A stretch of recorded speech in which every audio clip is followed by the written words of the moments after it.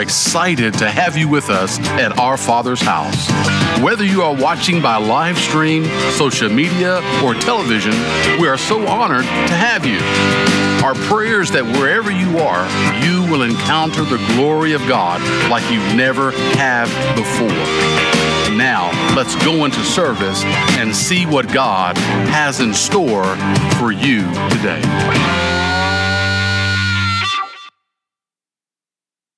Praise the Lord, everyone. This is Pastor Justin Helton from our Father's house. I just want to say it's an honor to have you joining us today on this podcast on the book of Revelation. Now, this has been a subject we've been talking a lot on Wednesday nights, past month or so on. And we're kind of backtracking here because we just actually finished Revelation chapter 4 last week. But now we are going to go backtrack a little bit into the introduction and then chapters 1 through 3 of the book of Revelation and see if we can just break these verses down and the message down, and so that we can just grow and learn together. Amen. So, in going into the book of Revelation, I first want to just open up in a word of prayer and just speak God's wisdom and favor upon this word and blessing upon your life. Amen. So let's pray. Father, we thank you this day that you've given us to glorify you, to praise you, and to lift you up. Father, I pray for everyone that is listening. God, I just speak supernatural blessing upon them. Just as the book of Revelation says, he that has an ear, let him hear what the Spirit is saying to the church. And so, Father, open our understanding, our ears, our hearts to understand, to hear and understand, and to do what you've called us to do. And Father, I just speak a supernatural blessing upon this word. Let us grow together. Father, we just thank you. We praise you in Jesus' name. Amen. As you go into the book of Revelation, it's really a glimpse into an apostle's devotional life. I like what Matt Petrie said in his book, Making Lightning. He said that reading Revelation is a glimpse into a lightning-hearted disciple's prayer closet. And that's really what you see with John the Beloved, who authored the book of Revelation. A lot of people call it the book of Revelations, but it's actually one revelation because the major revelation is not necessarily about a future event, but it's more so about who Jesus is. And everything that we should aim our belief system, prophecy, everything of that nature upon is who Jesus is. And so it's called the Revelation of the Apocalypse, which literally means the lifting of the veil or the sun uncovering of something that has been previously hidden. So the book of Revelation is about unveiling hidden things. I believe God wants to open our heart to the revelation of who Jesus is. It's very possible that John wrote this letter in order to conceal it so that it may not be destroyed, but that the copies could be preserved and given to the churches. So you read a lot in the book of Revelation about things, imagery that is really hard to understand, especially if you're, reading it from an American perspective versus an ancient Jewish perspective.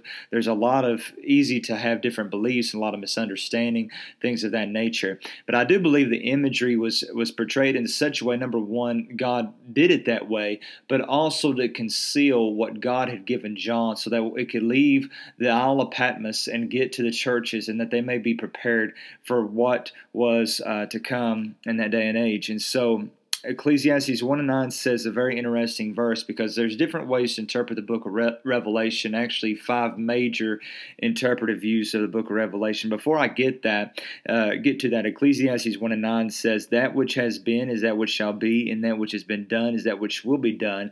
So there's nothing new under the sun. And so when you get into the book of Revelation, you have to open the perspective of a couple things. Is it things that have historically happened? Is it things that is going to happen in the future, or is it both? Because history can repeat itself, just as Ecclesiastes 1:9 says there's nothing new under the sun. For example, you had Jezebel in the book of Kings. In the book of Revelation, you have the spirit of Jezebel that was attacking one of the churches there in Asia Minor. You have Jezreel, where Jezebel died, and then you read about Mount Megiddo and Jezreel in the book of Revelation, about an army army that was destroyed there. Some may have interpreted that with the Roman Empire. Others may interpret it as a future defeat to the armies of the Antichrist. And so, in other words, history can and will repeat itself from time to time. And so there are 5 major interpretive views of the book of Revelation. Number 1 is the preterist view. It's the belief that a majority of the events predicted in the book has already been fulfilled, mainly fulfilled in the first century, excluding, the second coming of the Lord. And there's in the preterist view, there's different ways to view the millennial reign of Christ in Revelation 20, things of that nature. The second view is the historical view, which teaches the apocalypse was fulfilled first century and has been fulfilled throughout the 1980 years of church history, but it will climax into the Lord's return.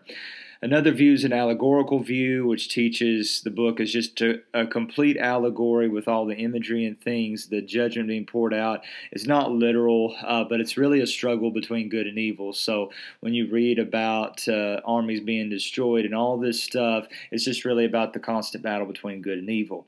The fourth view is the amillennial view, which teaches that the book of Revelation actually reveals 7 phases of church history and that there's no literal millennial reign of Christ, but it's figurative to us ruling and reigning with Christ as kings and priests. And then finally, there is the futuristic view that sees chapters 1 through 3 as a direct message from John the Beloved to the 7 churches of Asia Minor. But Revelation chapter 4, verse 1 and on forward are futuristic events that have not been fulfilled. And I will be honest with you, that is a view that I've held for all my lifetime, but in the recent year or so, I've really struggled with that view. And I'll break that down in upcoming podcasts. But I mean, it's okay. What you got to do is when you go into Revelation, you have to keep an open mind. First of all, you got to ask Holy Spirit, show me the truth, and let me hear these things out. Where I believed a certain way for so long, and I've held a pre-trib rapture view with a futuristic view of the book of Revelation all my life, but then I began to struggle with that, and I'll talk about that in future podcasts. That doesn't mean that if you believe differently than me or from somebody else that you're condemned to hell and you're a false teacher or anything like that. In fact, the matter is we just got to believe we got to believe Jesus died, that he resurrected, he's seated at the right hand of the Father, and he will come back again. And I think that once we come to the understanding of that, we are all good and on the same page. Now, how people interpret that may be different, but I think that is something that all of us can agree on. And so, but I'll get into all that later. And as we go into the book of Revelation, the upcoming podcasts, from basically probably chapter 5 or 6 on, we're going to teach the book of Revelation from both more of a preterist view of a lot of this already being fulfilled and a futuristic view of seeing these things going to be fulfilled, break down why both people or both views, how they see that, and then I want to share with you really where I stand at the time being, because I felt like I've known the book of Revelation, could break it down for so long, and then with a flip of view and looking at others' perspective, there has been a shift in just seeing things. And I think when you're diving into the mysteries of God's Word, you do absolutely have to keep an open mind. So let's get in the Word. Revelation chapter 1, verses 1 through 3 says, the revelation of Jesus Christ, which God gave him to show to his bondservants, the things which must soon take place. And he sent and communicated it by his angel to his bondservant John, who testified of the word of God and the testimony of Jesus, even to all that he saw. Blessed is he who reads and who hears the word of the prophecy and heed the things which are written, for the time is near. But the book of Revelation, it talks about, of course, the revelation of who Jesus is and what things must soon take place. Now, people have interpreted soon to take place, meaning that it was going to come very soon. Others interpret it as means that it will happen quickly. Once these events start happening, things will be set in motion very quickly. So that, again, we can see the historical view or preterist view of, okay, soon take place literally means this is about to happen. Or you can look at it as, well, once these things start happening, they're going to kick off really fast and things are going to get going pretty quick. But God delivered this vision through an angel to John the Beloved, who penned this letter. The Bible says that in 1 John chapter 4, verses 1 through 3, and Hebrews 13 and 2, that we must be sure to try the spirit and not entertain angel unaware. You can always identify an angel as an evil spirit when it refuses to confess that Jesus has come in the flesh. And this is how John tested to make sure that this vision revelation was from God in line with his word in heaven, because he began to test and say, what is this? And when this angel, which was a messenger from God, this wasn't a pastor, but a messenger sent from God in the spirit to John, it was the sole purpose of bringing about the revelation of Jesus, and that revelation would not deny who he is. So this was John. He was the only disciple that was not martyred, which is valid because he bore record of God's word. He wrote it down, he spoke it, he gave it as part of the life of Christ, and he could share everything he saw. He was not exempt, but was just part of the journey. Since he was with Christ, his willingness to undergo persecution is proof of who Jesus really is. And so I believe that John, he suffered. He was, if you study church history, you find out that he was tarred and feathered, bulled, and oil, all this stuff, but he made it. He overcame, and he lived a good life. He lived a long life, so he didn't die a martyr, but we believe that God spared him for the purpose of documenting and giving out this revelation.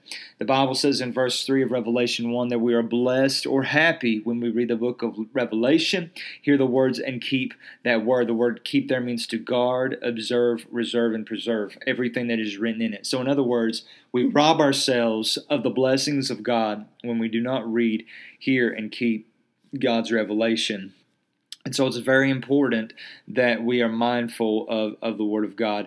In Revelation chapter 1, verses 4 through 8, the Bible says that John, to the 7 churches that are in Asia, grace to you and peace from him who is, who was, and who is to come, and from the 7 spirits who are before his throne, and from Jesus Christ, the faithful witness, the firstborn of the dead, the rulers of the kings of the earth, to him who loves us and released us from our sins by his blood. And he has made us to be a kingdom, priests to his God and Father.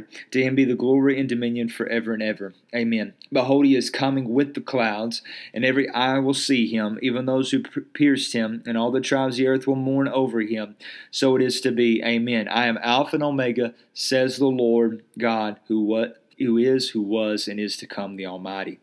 So the first reference could be of God the Father, but we also see this through Jesus Christ. Christ was, is, and is to come. He is right now living, seated at the right hand of the Father. He was, which means he pre-existed with the Father in heaven. And he is to come, which means he will be coming and returning back to earth as King of Kings and Lord of Lords, right? And so we have an example of Jesus' pre-existence in Scripture, because that could be confusing, like, well, we don't really know or believe in Jesus until, he was conceived of the Holy Spirit and born of the Virgin Mary, but Jesus did pre-exist. That's why you see in the book in the Old Testament, for example, him being foreshadowed through the Passover lamb and these different things through Melchizedek to Abraham. The Bible says in Colossians 1:16-17 that by Jesus all things were made. And so because in the beginning, John chapter 1 verse 1 was the Word was with God, and the Word was God. And so I believe you can spiritually apply that, because if you get with the Word long enough, you'll become what you read. If you want to become like Jesus, get around Jesus, get in God's presence, read the Bible, pray, things of that nature.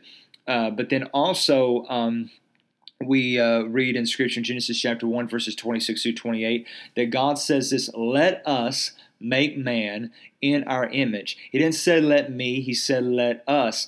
And that really displays the basically the Son of God in that statement, because I don't believe the Father was speaking to angels. I don't believe he was speaking to the 4 living creatures that you read about in Ezekiel and Revelation, but I believe he is talking to Jesus Christ in his pre-existing form. And so you see that in Scripture. The Bible says that before the throne are 7 spirits. The word spirit there comes from the Greek word pneuma, which is the breath of God. These 7 spirits is not a reference to angels or archangels or anything of that nature, but it's about the presence of the Spirit of God. I believe the best way to describe this is the sevenfold Spirit of God that you read about in Isaiah chapter 11, verses 1 through 2. And the word says, "There shall come forth a rod out of the stem of Jesse, and a branch shall grow out of his roots. The Spirit of the Lord shall rest upon him, of wisdom and understanding, counsel, might, the spirit of knowledge, and of the fear of the Lord." You read about 7 spirits there. The spirit of wisdom, understanding, counsel, might, knowledge of the Lord, and fear of the Lord. And this is all resting upon Jesus. And since this is the manifestation of the presence of God, of the Holy Spirit that came and rested upon Jesus, I believe that if there is a work or a move of the Holy Spirit, it should function not outside of this nature. So when you begin to test, is this the Holy Spirit or is this not the Holy Spirit? If it causes confusion, if it creates fear of man, if it brings a dishonesty, a lack of counsel, it doesn't display the knowledge of God or the wisdom of God, then you have to question the validity of whether or not this is the Holy Spirit. So that's a good way to basically acid test to see whether or not this is the Holy Spirit. But here's some more descriptions of Jesus that you read about in Revelation chapter 1. You read about that he is the faithful witness. He was faithful to become the living sacrifice for us, because the word witness there means martyr. Jesus definitely was a martyr, but his witness also reveals that he is a prophet, that he was a prophet. What he spoke was fulfilled, it didn't come to pass or will come to pass, and he was a martyr. He died and shed his blood, amen, for not just for a religious cause, but that we can be saved and totally healed and delivered. The Bible also says that he was the first begotten of the dead, and that he was the first fruits of them that slept in 1 Corinthians 15, 20 through 23. So that signifies that just as he resurrected from the grave, that we will also resurrect with him, not just in the spirit, but down the road there is a future resurrection. His resurrection positioned him to be a high priest for our sins, to intercede for us. He is the Prince of Kings of the earth. The Bible says in Isaiah chapter 9, verse 6, that he is the Prince of Peace, and also says that all of the governments of the earth belong to Yahweh. And so by being a Prince of Kings of the earth, you see a reflection of his kingship and his authority. And finally, he is Alpha and Omega, the beginning and the end. Alpha and Omega are the first and last letters of the Greek alphabet, indicating of Christ's eternal beginning and eternal ending. Awesome stuff, amen. So, very interesting to note that also through the blood of Jesus, he does more than save us from eternal torment in hell where there's weeping and gnashing of teeth, right, that Scripture teaches us, but he also makes us kings and priests unto God the Father. 1 Peter chapter 2, verses 9 through 10 says, "But you are a chosen generation, a royal priesthood, a holy nation, and a peculiar people." The word peculiar there does not mean strange, but it actually means a purchased possession or treasure, so that we may show forth the praises of him that has called us out of darkness and a marvelous light. I believe the best description of a royal priesthood is a kingdom of priests. That means that just as priests interceded and prayed and stood in the gap for a generation, we have that priesthood, but we don't function in a way of sacrificing animals or something like that, but we function as kings in that priesthood, meaning that we declare things and it shall be done. Job said, "Decree a thing and it shall be established, and your light will shine upon your ways." So I believe this kingdom of priests is about using that intercession and what God has called us to do in the form of kings, of kingship, of declaring things and seeing them come to pass. The Bible also teaches us that those who pierced him will look upon him, the earth will see him, things like that. I believe, again, this is twofold, and let me just teach it like this. Through the destruction of the temple of Jerusalem in 70 AD, I do believe that people that pierced Christ would be able to see his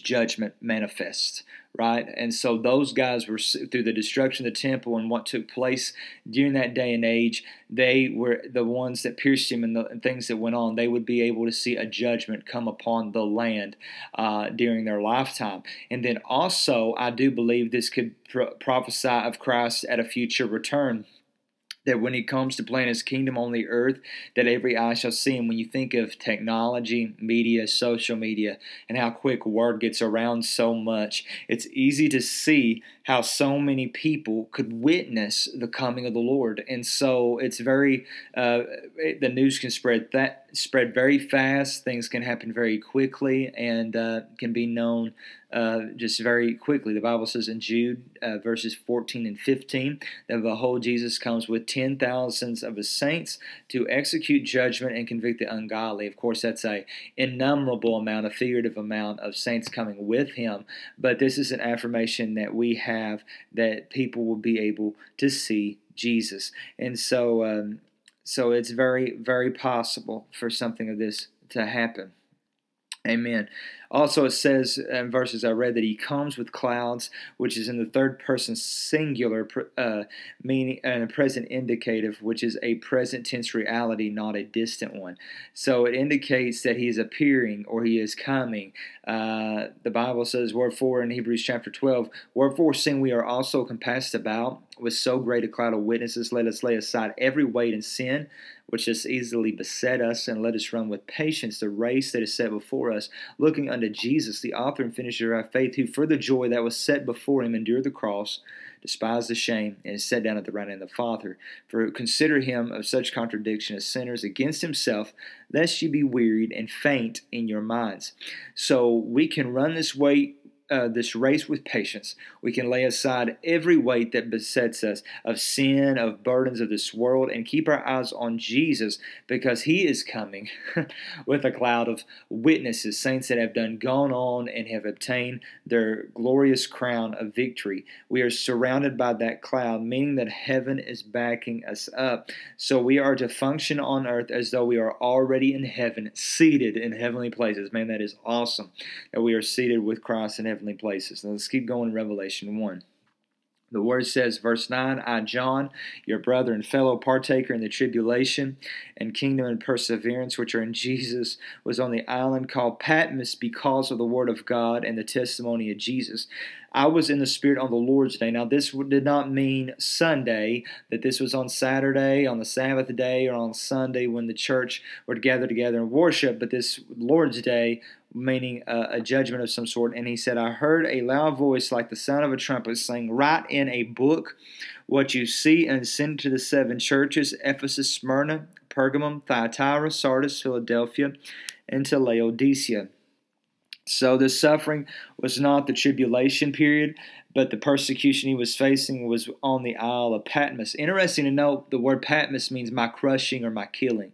According to Romans chapter 5, verses 3 through 4, tribulation works patience, patience works proven character, and proven character produces hope. John had hope even while on the Isle of Patmos facing all this persecution and ridicule because of the Word of God and the testimony of Jesus. So I want to encourage you guys that no matter what bad news you face or what you're going through, don't lose hope. Understand that the trials and trouble you're facing, that it will work patience. That patience will prove your character. It will strengthen. It will be a testament of your character in Christ, and it will produce a hope in God's Word and the testimony of Jesus, because your eyes are upon Him and not on what you're facing. Amen.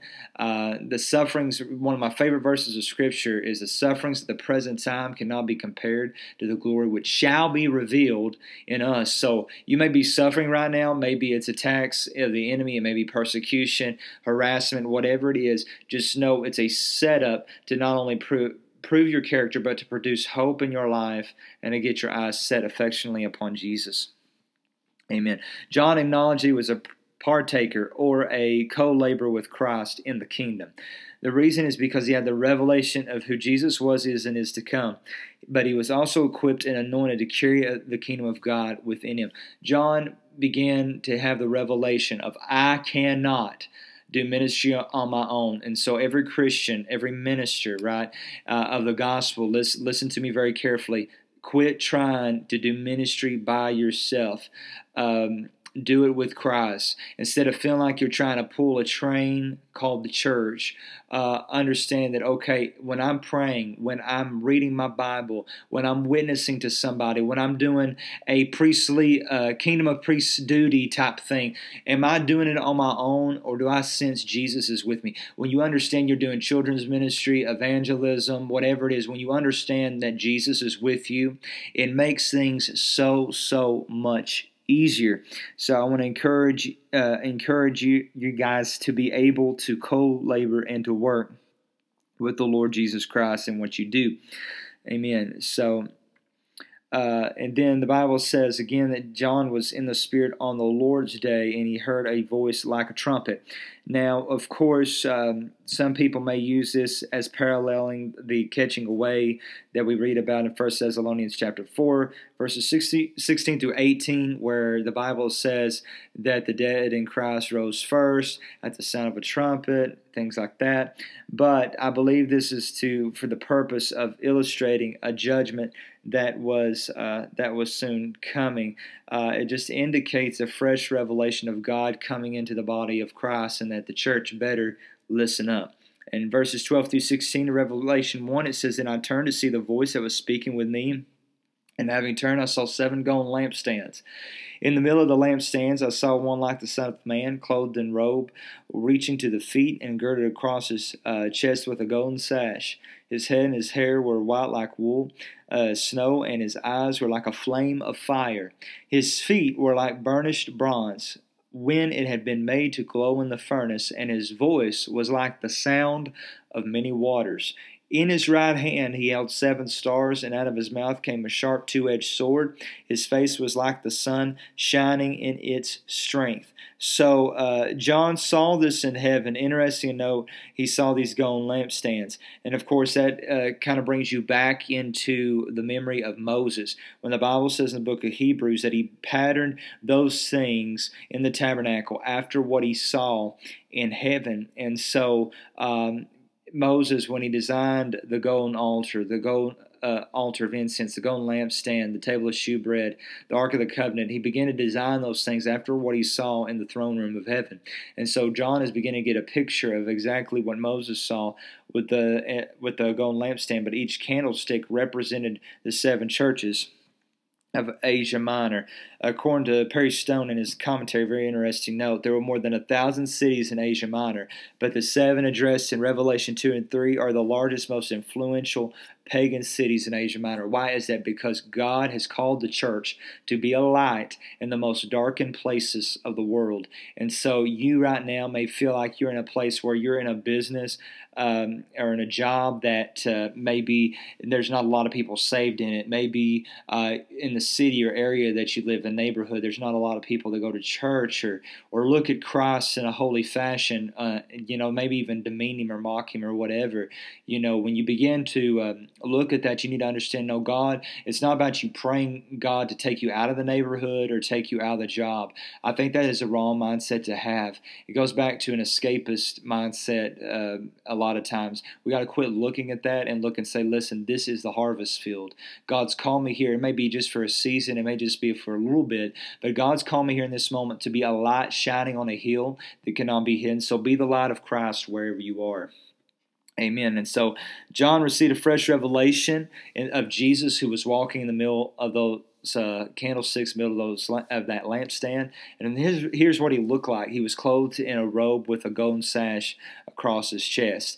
And interesting to note that on the Day of Atonement, when the priest would go in to make a sacrifice to intercede and fast on behalf of the nation, that he was clothed and he wore only linen garments. And of course, the linen, the white, always represents purity or holiness. It represents the righteousness of God when you see white in Scripture.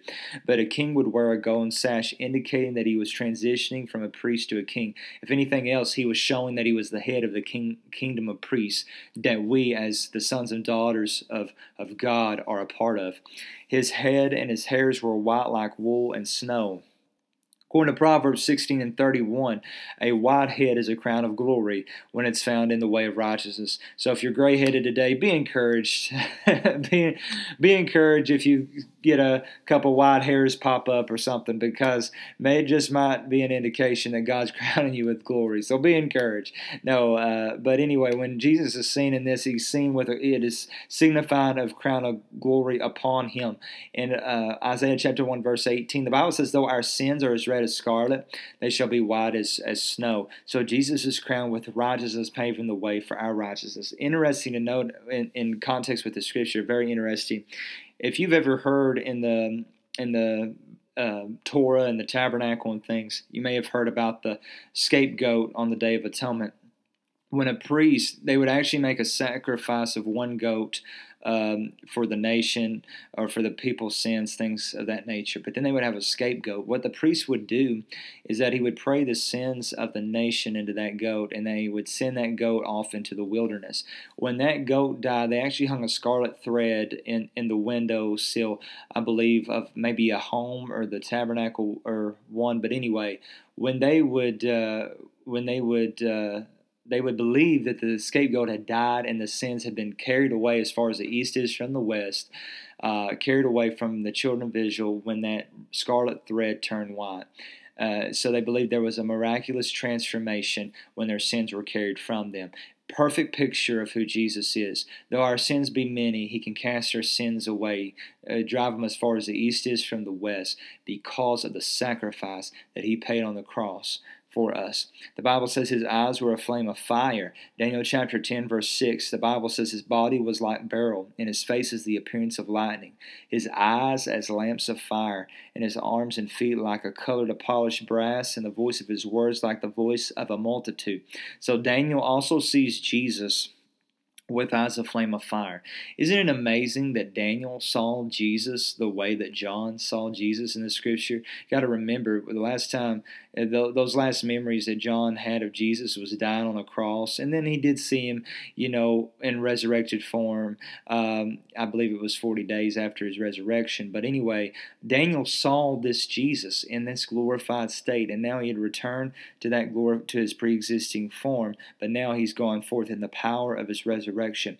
But I believe these eyes of flame of fire is a representation even of the seven lamps of fire burning before the throne of God, which we had already talked about as the seven spirits of God, or better yet, the sevenfold Spirit of God.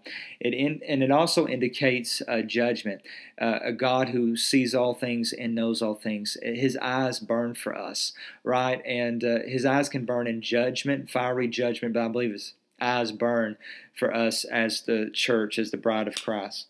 Amen. The fourth part was that his feet was like polished brass. If you study in the Tabernacle of Moses, you'll find out that brass always represents humanity, silver represents redemption, and gold represents deity. And so because of the humanity of Jesus, all things have been put under his feet. Ain't that awesome? So all things have been put under the feet of Jesus. And also, if you were looking down upon the tabernacle of Moses from heaven, the brazen altar would actually be at the feet of Jesus, because actually the way the furniture is laid out, it's laid out in the form of a cross. And so the brazen altar would be at the feet of Jesus, because the entryway into salvation is kneeling at the feet of Jesus. It's that altar, it's that sacrificing of humanity to walk in victory, redemption, and hope in Jesus. Amen. Awesome stuff. His voice was the sound of many waters, and a two-edged sword out of his mouth. We see this in Daniel chapter 10, verse 6, and Revelation 14, 1 through 2. We also see this in Revelation 19:6, when there was a multitude praising God in heaven as the sound of many waters. So the voice of Christ resounded the praises of his people. So you can see a booming backing of God's word because of the voice of praise and worship going on in heaven.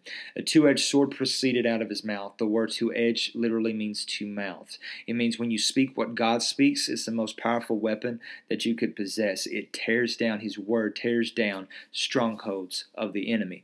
At his right hand he had 7 stars, which represents the angels of those churches. Now that doesn't mean literal angels, but actually means the pastors over those churches, because John was an apostle over these 7 churches in Asia Minor, but there was actually pastors, and Jesus is seen as holding these pastors in his right hand. If you're struggling as a pastor and minister, know if you are firm in the hand of Christ, everything is going to be all right. Everything is going to work out, all things for the good of those who love Him and are called according to His purpose. And finally, His appearance is shining in His strength. In Daniel chapter 10, verse 6, Christ's face was as the appearance of lightning, signifying that He was bearing judgment to bring redemption to us. Also, Christ beheld, according to Luke chapter 10, verse 18, He beheld Satan as the lightning that fell from heaven. In other words, Christ's appearance indicated the fall of Satan and his kingdom. So in other words, the enemy that has authority in your life is because you give him room. If Jesus Christ died and resurrected, He did that to give us the authority, the keys to the kingdom, that what we bind on earth is bound in heaven. What we loose upon earth is loosed in heaven. I like this version. What we forbid on earth has already been forbidden in heaven. What we've loosed upon earth has already been, released upon earth has already been released in heaven. And so we have the backing of heaven with that authority and declaration. So use it in Jesus' name. Amen. Revelation 1 verses 17 through 20 says, When I saw Him, I fell at His feet like a dead man. He placed His right hand on me, saying, Do not be afraid. I am the first and the last. Notice that do not be afraid. That is the most often repeated command in Scripture, is to not be afraid. Do not fear. Be strong. Be courageous. Do not fear. So I want to encourage you today that this is obedience to God. Do not be afraid. No matter what you're facing today, be courageous and know who you are in Christ. Jesus said, I'm the first and the last. I'm the living one. I was dead, and behold, I'm alive forevermore. I have the keys of death and hell. Therefore write these things which you've seen, the things which are, and the things which shall take place after these things. As for the mystery of the 7 churches which you saw in my right hand, the 7 golden lampstands, the 7 stars are the angels of the 7 churches, and the 7 lampstands are the 7 churches. So after seeing Jesus, John fell at His feet as if he were dead. Kind of similar to the way in Solomon's temple the ministers could not stand because of the glory of God, according to 1 Kings 8, 10, and 11. And so Jesus began, when He manifested His glory to John, John about couldn't stand it. I think we need a fresh revelation and manifestation of the glory of Jesus. If we want awakening in the nation, in our region, in our churches, homes, families, and lives, then we got to get back to the perspective of who Jesus is. He's, again, the first and the last.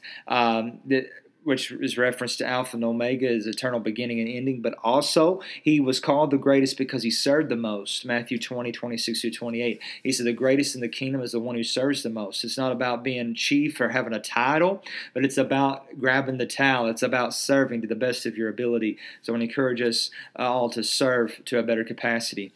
He was alive. He was once dead, but now He's alive. It's a comfort to know Jesus is alive and well. He took upon Himself a death that He should not have, a debt that He didn't have a responsibility to pay, but He did that, and He took the keys of death and hell, meaning that when He died, He didn't go straight to heaven, but He actually went to the heart of the earth, which was located in what was paradise that you read about in the book of Luke when Jesus is talking about the Lazarus and the rich man. The Bible says angels carried Lazarus into Abraham's bosom, which was paradise. That's a Jewish term for the heart of the earth. And then the rich man died and was buried. He went to hell, and from hell he actually seen Lazarus. The reason why, and some of you guys may have heard me talk about this several times, but the reason why people died and did not go immediately to heaven before Jesus showed up on the scene, their spirits didn't go, was because the sin of Lucifer was in heaven, and it took the blood of Jesus to purge that sin out.